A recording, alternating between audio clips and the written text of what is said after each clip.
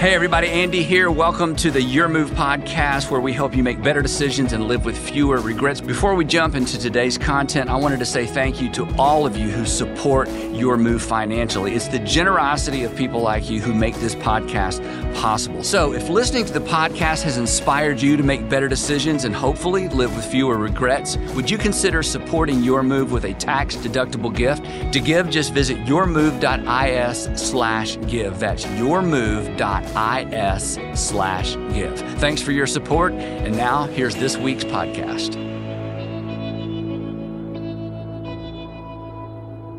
I don't know how you were raised in terms of religious upbringing, but the tradition I was brought up in, and I think a lot of you can probably identify with this, is that I was encouraged at a very young age to pray some sort of salvation prayer. In my case, to ask Jesus to come into my heart. Yours might have been a little bit different. To pray, to ask Jesus to be your Savior. The focus of all that was about entering into something, ultimately entering into heaven one day, which is very important, right? I don't regret that decision at all. I'm so glad that my parents encouraged me to make that decision as a child. But when you follow Jesus through the Gospels, like you read Matthew, Mark, Luke, and John, these four amazing accounts of the life of Jesus, the emphasis is very different. It's not so much about entering into something someday. It's primarily about participating in something right now. And the problem is when we reduce, either for children or more so for ourselves, when we reduce Jesus to a sin forgiver and a ticket to heaven, we actually miss out on his primary call to our lives and on our lives to participate in something right now. And what happens is, and we don't do this on purpose, and nobody does this to us on purpose, in those moments we become believers rather than participators. We're to believe in rather than to participate in something. Now, in the first century, these were synonymous. The believers participated, as we're going to see today. Because first century believers apparently understood something that we easily, and I think in some cases, we intentionally overlook. That with the birth of Jesus, a king was born. A king who would actually establish in this life, on this planet, an upside down, others first kingdom in the here and now.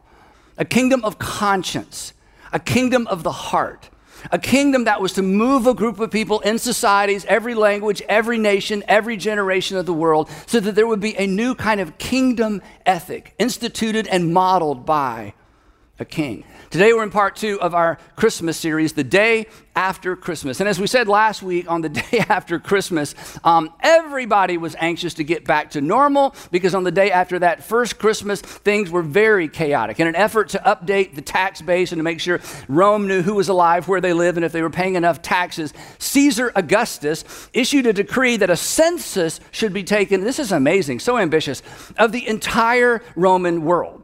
So everybody had to go to their place of birth, which for many people wasn't hard because they lived in their place of birth. But many people had to travel to their place of birth to register so the empire would know how many citizens do we have, where are they, and are we getting enough taxes? And if not, how can we increase the tax base, or how can we increase the income to the empire? And of course, all this traveling around is, as you know, is what set the stage for the very first Christmas. But in those days, and this is so hard for us to imagine, in those days, there was no Christmas. Again, it was just chaos. And in the chaos, a child was born. But as we discovered last week, not just a child and not just a savior from sin, a king was born. Not a religious figure. We've reduced Jesus to a religious figure. A king was born. In fact, according to what the angel said to Mary, when the angel said to Mary, hey, your birth is going to be unusual, the angel said, this child's kingdom, his kingdom will never, ever end. We reduce Jesus to a religious figure.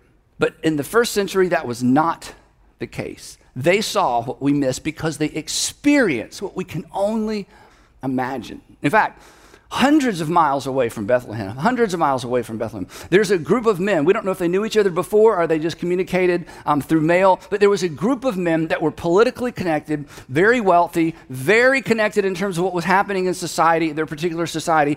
And their job, their hobby essentially, was to look for messages from the gods in the sky. And either independently or collectively, they noticed or they identified a brand new star. And they were absolutely convinced that this brand new star was the indication that a king had been born, and specifically a Jewish king had been born. The problem, of course, was that the Jews already had a king. And so when King Herod heard this, he was disturbed. He was not happy about this. And all Jerusalem with him, because the birth of a king, especially the birth of a king, and it's written in the sky, and people from different parts of the world have recognized that something new has happened in the city of Jerusalem or in the vicinity of Jerusalem or in Palestine. This was very disconcerting to Herod. Herod had already mapped out how his children would eventually take over his rule. He'd already worked out a deal with Rome so that when he died, his sons would be given areas that he was currently ruling. This was all worked out. If there was a new king, and if the birth of this king had been foretold by the stars in the sky, this was not good news for him. And perhaps it wasn't good news for the region, because the birth of a king meant civil unrest. The birth of a king could mean civil war. It was certainly a threat to Herod's legacy.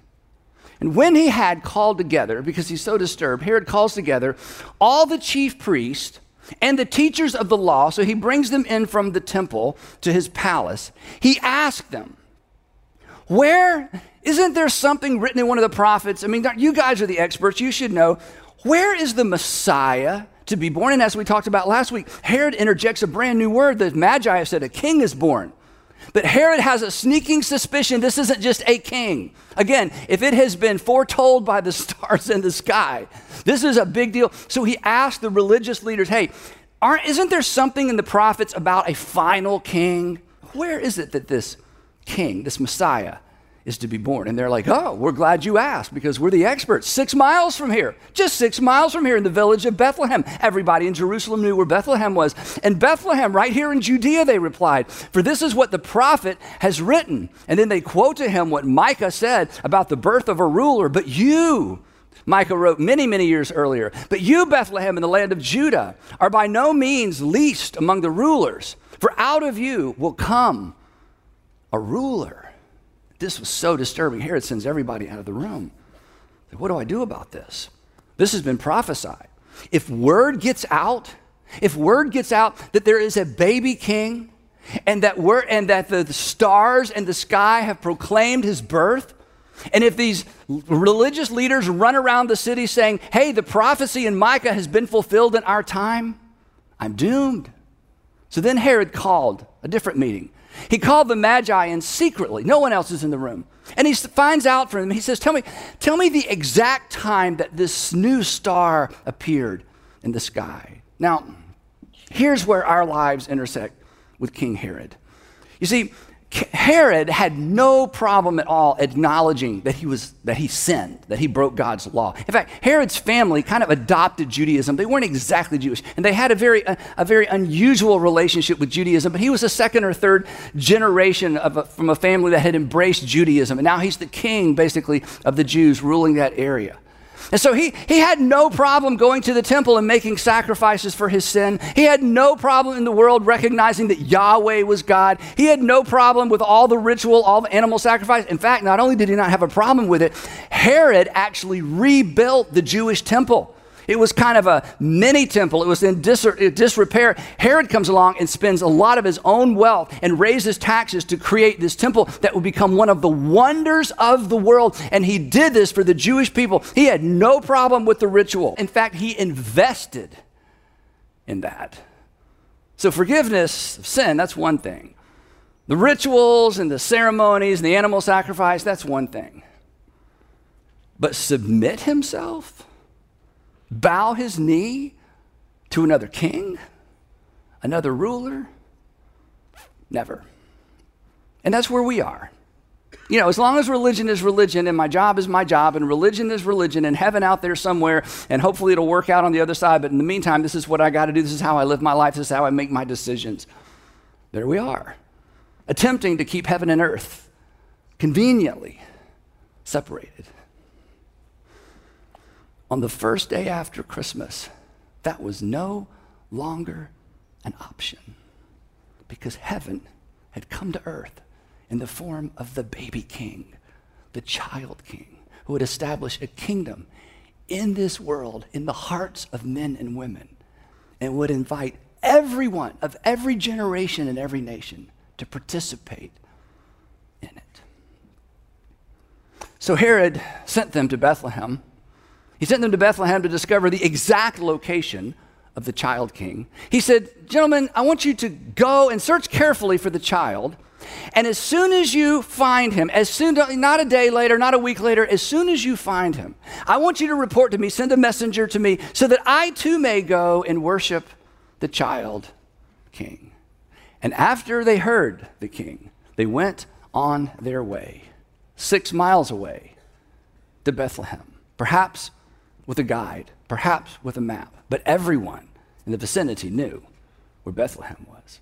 And Matthew tells us that in some mysterious way, and the star they had seen when it rose many, many months perhaps before that time, went ahead of them until it stopped over the place where the child was. And then on coming not to a manger, not to a stable, not to a cave, on coming to the house, because apparently Mary and Joseph stayed in Bethlehem for many weeks, many months, perhaps over a year, maybe a year and a half, we don't know. But they've moved into a home by this time. So it's no longer baby Jesus. It's child Jesus. It's maybe 6-month-old, 1-year-old Jesus. When coming to the house, they saw, and again, a different term here, they saw the child with his mother Mary, and they bowed down, and they worshiped him. They bowed to a child like they would to a king. They worshiped a child like they would worship a God, because God had become flesh to dwell among them and to dwell among us, to demonstrate what God is like. And when he was a man, Jesus of Nazareth, it was uncanny. John would tell us, it was like, I don't even know how to describe it. John would say, it was like grace and truth, and it wasn't like a mix. It wasn't like a balance. It was like he was all grace and all truth all the time. He said some of the most awkward things, some of the most penetrating things. He never played down or turned down the grace. He never dumbed down the truth. He was all grace and all truth all the time. He was love personified. It's why later, as an old man, John, trying to describe this epic event, this epic narrative that he'd been privileged to live through, said, the only way I can describe God, if I have to boil it down, is God is love. And John, why would you say God is love? John would say, because I gazed into the eyes of love when I gazed into the eyes of my rabbi. And I don't know how to describe it any more than that. It's as if God inhabited a body, and it was so unique. Heaven had come to earth.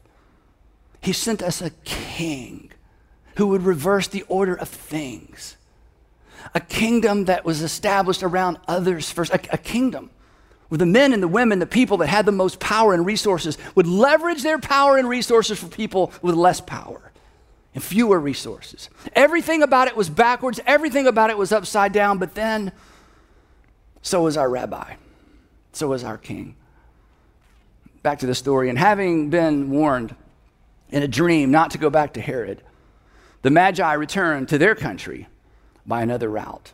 The angel warns Joseph as well that Herod wants to murder the child king. And when Herod realized that he had been outwitted by the Magi, he was furious. And what happens next?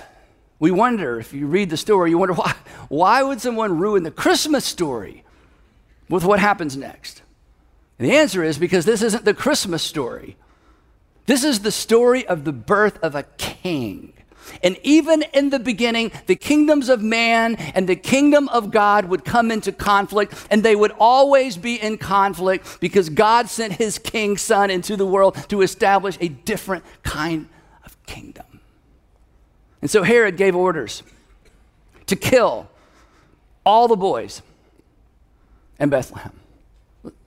Sire, before we go, we need a little bit, well, not just in Bethlehem, the entire vicinity.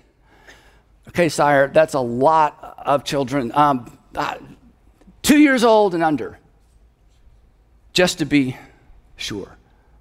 That's my best guess in accordance with the time, I learned.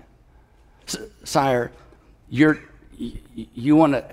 trying to execute a child. You want us to execute all the children? Yes, that's my orders. Bad things have been happening to good people, innocent people, for a very long time, ever since sin entered the world. And here's something that maybe this message is for you. Maybe this is the part of the message that you need to hear.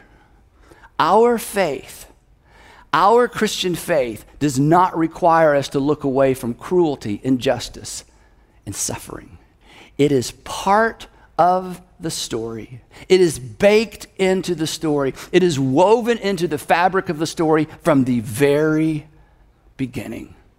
As we say, at the end of the earthly life of Jesus, the worst possible thing happened to the best possible person. In fact, not only do we not have to look away, as Jesus followers, we are required to look at the cruelty and the injustice and the suffering in the world.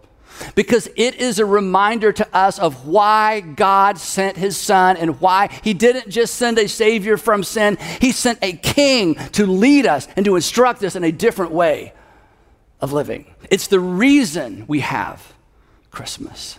It would be about 40 years of days after Christmas before this became apparent. Here's what happened. About 300 miles north of Jerusalem, in Syria, in the amazing city of Antioch, one of the three largest and wealthiest cities in the Roman Empire at the time. In the city of Antioch, a new term had been coined by people to describe something that was happening within the city. It was a response to basically a new political movement, not a religious movement, a political movement that Greeks and Romans were choosing to follow and swear allegiance to a brand new king.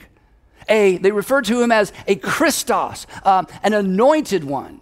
And this was disturbing on several levels, primarily because this God king that they were swearing allegiance to had been crucified about 10 or 12 years before by Rome. And now not only were they swearing allegiance to him as their king, they said he was a god. But unlike all the pagan gods, this God king did not require sacrifice. In fact, the people who followed this God king said that this God king came to earth to be the final sacrifice. And specifically, not a good luck charm sacrifice, the sacrifice for sin. He was the king who required something other than sacrifice. This was a king that required what any earthly king would require or demand: allegiance and obedience. It's important to understand that in the first century in ancient times, the secular and the spiritual were two completely separate realms. The gods did not care how anyone behaved. They just wanted their blood sacrifices. And Rome didn't really care who you worship. You can worship your ancestors, you can worship your tribal deities, you can worship anyone you want. In fact, their motto went something like this: to all the people in the empire, worship your gods, but obey Caesar. Worship your gods. We don't care who you worship. We don't care who you sacrifice to. We don't care what their names are or how many there are. You worship your gods, but at the end of the day, you swear allegiance to Caesar. But in Antioch, there was a group of Greeks and Romans for which this didn't work anymore, because the divine and the secular had collided, had come together in the person of a Jewish rabbi who they swore was a king. And here's the thing we can't miss. The citizens of Antioch weren't changing religions.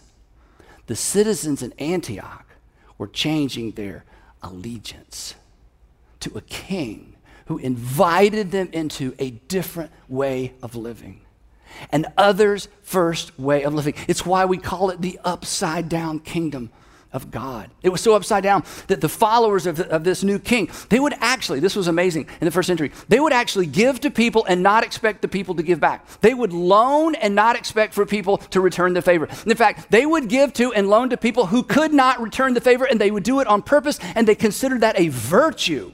They would bind themselves by an oath not to commit fraud or theft or adultery. They would bind themselves to an oath. This was their terminology. It was so strange to carry one another's burdens.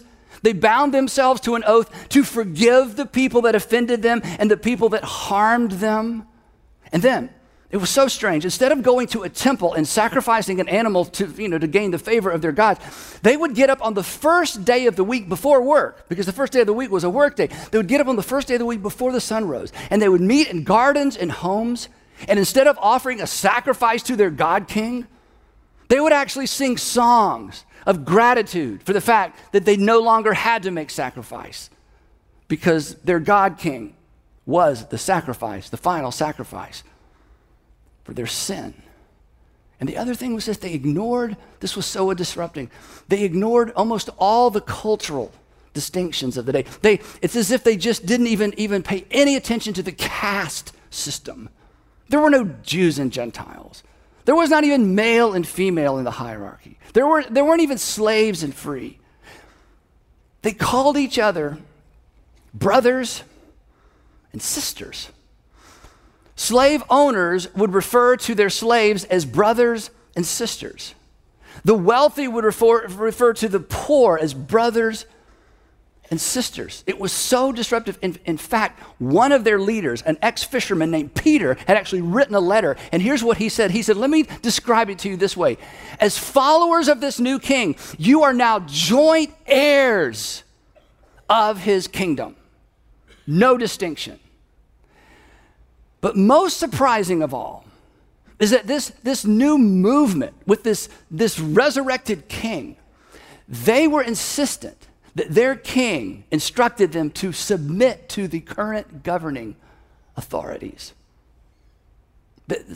Because their king had submitted to the current governing authorities himself.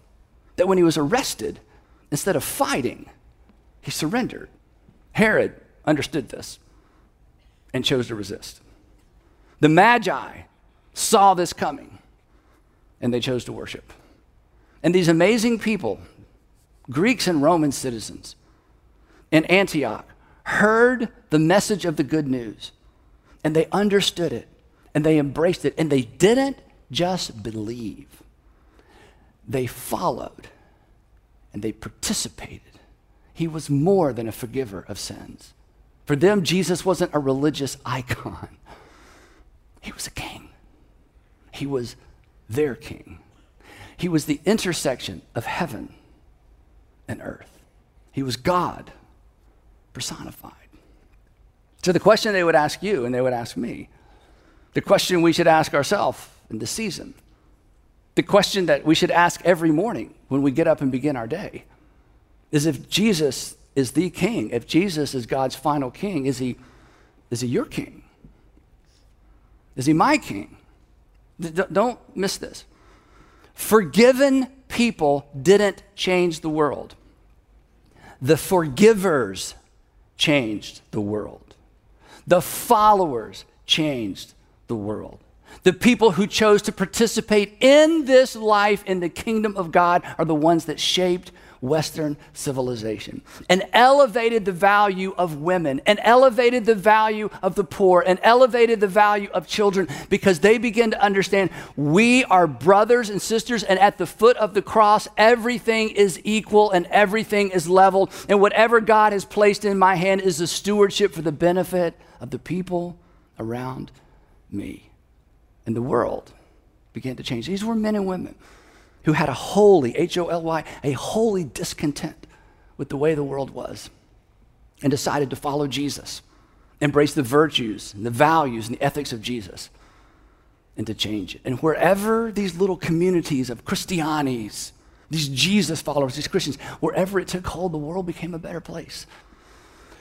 And the world became a safer place because they embraced the kingdom of God as illustrated by Jesus.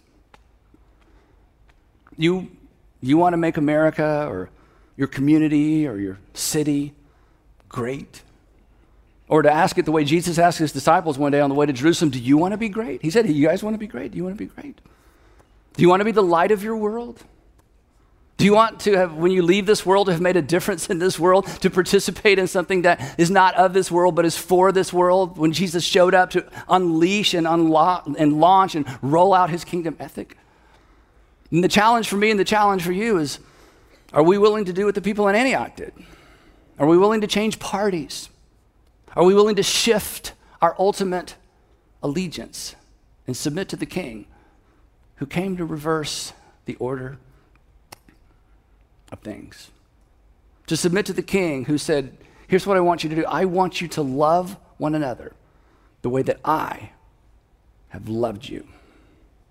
John, again, how he's a very old man. He's trying to sum all of this up because he lived it. He saw it. In fact, John, imagine this moment. He's standing at Jesus' crucifixion with his arm around Mary, the mother of Jesus, the mother of God.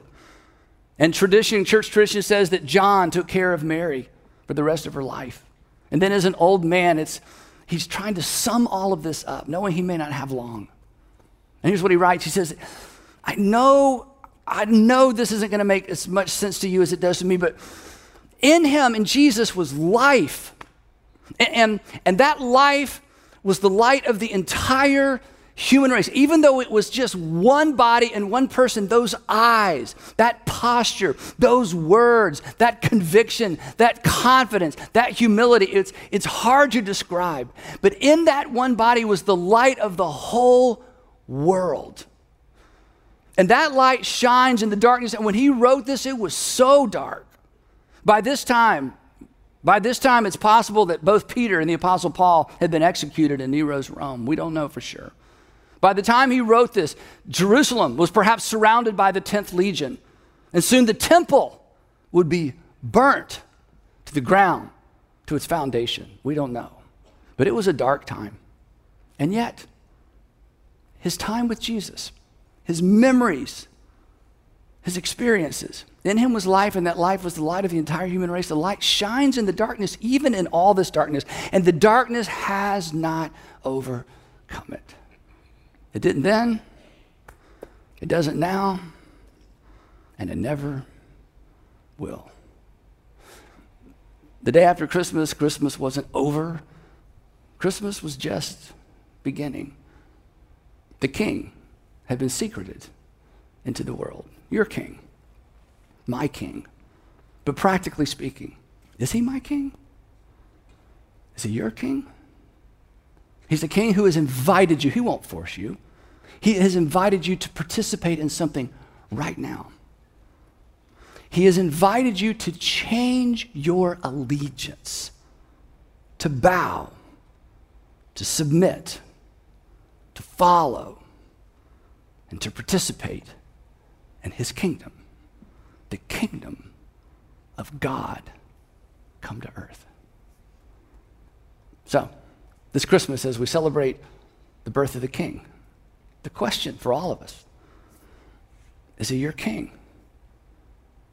Is he your King? Have you chosen to participate in the everlasting, never-ending kingdom of Christ, our Lord? Hey everybody, thank you so much for listening. Before you go, I wanted to take a minute to personally thank everyone who supports Your Move financially. It's the generosity of people like you who make this podcast possible. If you would like to make a tax-deductible gift to Your Move, you can visit our website at yourmove.is/give. That's yourmove.is/give. Thanks ahead of time for your support.